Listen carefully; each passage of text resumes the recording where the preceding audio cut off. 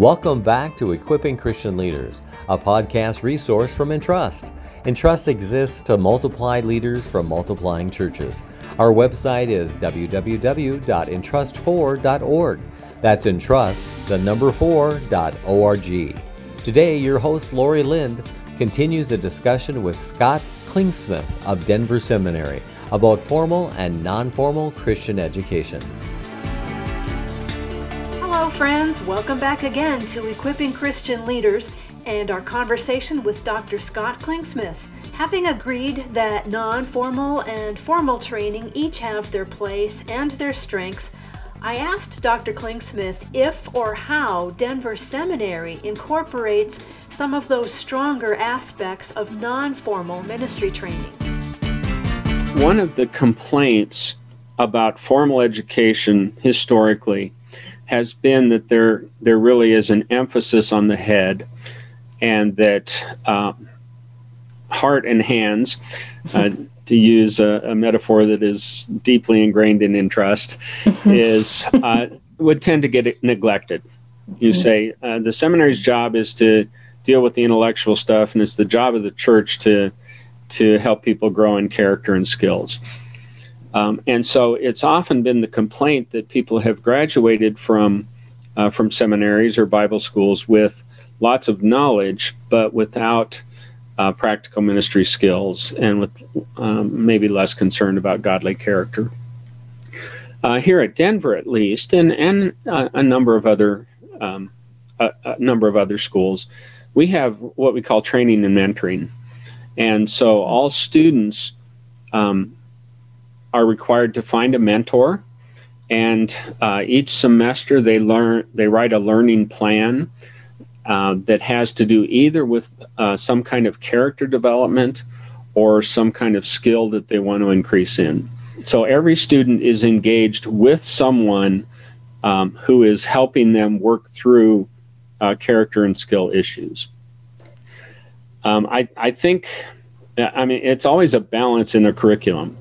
As to who gets the credits, but we at least have said this is important enough that we're going to dedicate credit hours to help students grow in character and in ministry skills. It's not perfect, but at least it's our attempt to integrate education that deals with the whole person and not just the mind. Mm-hmm. And that mentor can be anyone. Do they need to be on the faculty, or can it be someone from their church or community? Or yeah, it can really be anyone. Okay. Sometimes students will pick a mentor for a specific task, someone that they say is really skilled at some particular aspect of ministry that they want to improve in. Oftentimes it's simply somebody that they respect and feel that they can learn from, somebody that can help them grow as they work through these different learning plans and in their own desire to become more godly. I just love that. That's inspiring me. I want to find someone and write a learning plan. It seems very intentional. It is, and the goal is really to help students develop habits of lifelong learning, so that this isn't something that they just do to check it off to meet the requirement, but that it helps them develop ways of thinking about personal growth that then they can continue on. So if they finish here, most of them are going to be looking for mentors, and they're going to be becoming mentors themselves, because they've experienced the value of somebody walking along with them. That's fantastic. And then thinking the other direction, if someone only has access to non-formal training, like right now Entrust has a big ministry in Africa called More Than a Mile Deep, and it's all much like the model that you were using in Eastern Europe. Yep. People coming, training a little, leaving, coming back, checking in. There's not any formal sit-down classroom graded so much.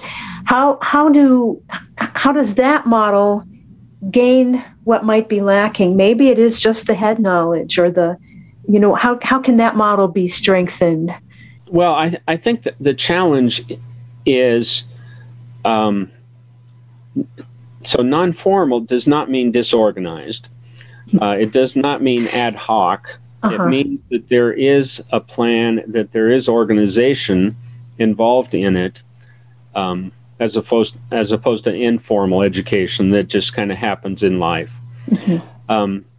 But there are a lot of programs that still are pretty ad hoc, and so there are programs that could definitely benefit from more organized learning plans, a more in-depth curriculum that's not just, well, what do our students need this week, but that takes them through, some kind of an established curriculum.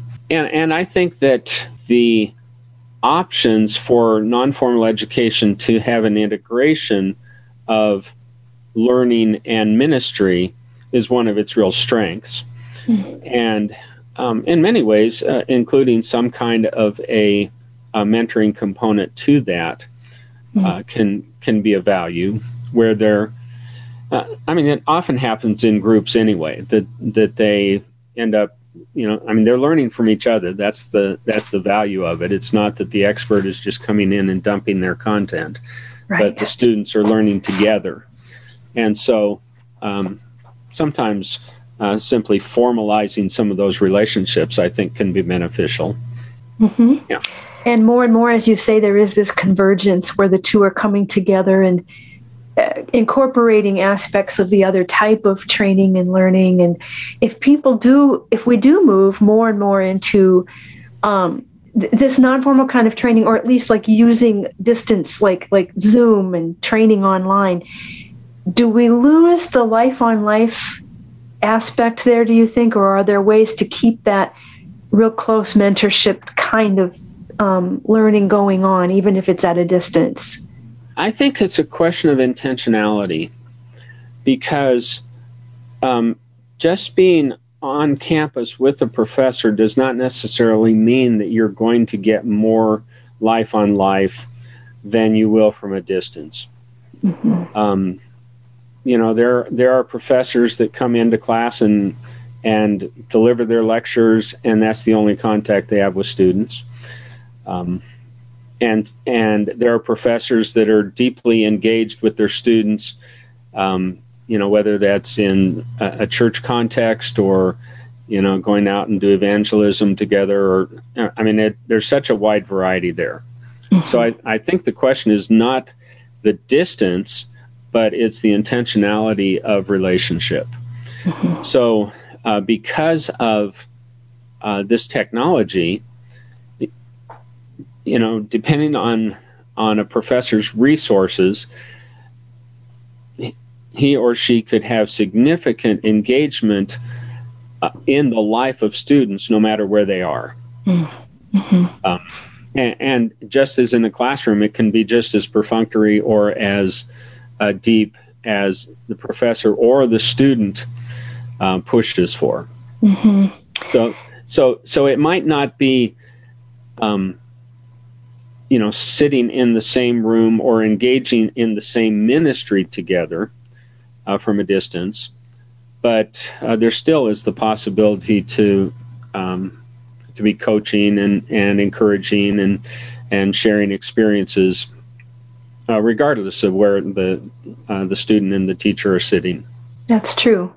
I was wondering, do you have another story or two of a student or person you've worked with, whether back in the former East Germany, Czechoslovakia, Romania, or more recently, where you've just seen them really blossom into a solid leader in the church, and that various kinds of training were part of their growing into that? Well, I have former students, former mentees that I'd love to take credit for. But just as we always said before, that whatever we offered was a piece of the equipping that was going on, we never claimed that we were the only training that a pastor or a church leader, a participant would get, that we were a piece in their development. That's pretty much what I can claim with some of my students. Mm-hmm. So, I have students that I've seen have graduated and moved into cross-cultural settings in other countries and are being very effective. One I can think of right now is in Southeast Asia, and he is developing a training program for pastors in his country. And, that's totally cool to see as that's developing. I've seen others who have moved into pastoral ministry and are really involved in helping their people engage with the world. And that's always very encouraging for me to see. So, I've got guys that I've worked with, I don't know, even just here from the seminary in 6 or 7 different countries, as well as in ministry positions around this country. If I look back at, for instance, our time in Romania, the real focus of our time at the end was helping to develop regional church-based training programs. And a few years ago, I was able to spend a day at an Entrust conference in, I don't remember where we were, Hungary maybe. Okay. And one of the guys that I had worked very closely with was there as Entrust staff at that point, and was the national director for training for his denomination. And so to see that okay, we planted some seeds, and now some really great things are happening. That's what gives the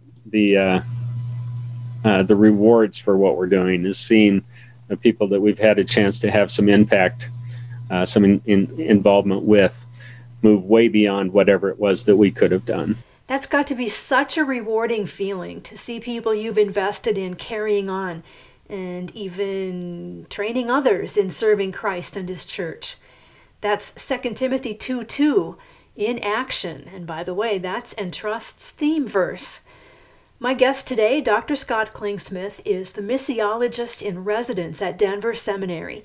He wrote a great article for our Entrust blog, which is, like this podcast, called Equipping Christian Leaders. You can find his blog article at www.entrust4.org/blog. It's entrust4.org/blog. Then scroll down and find the entry from May 10th, 2021. Next time, Dr. Klingsmith and I will talk about how people become pastors in almost completely opposite ways in the West as opposed to in other parts of the world. And now here's a question to think about and act upon until we meet again. What is a skill or character quality you need to grow in? And who could you ask to mentor you in that? Seriously, think about it, and I challenge you to go find that mentor. I'm planning to do that myself. I'm Lori Lind, and let's meet again next time here on Equipping Christian Leaders.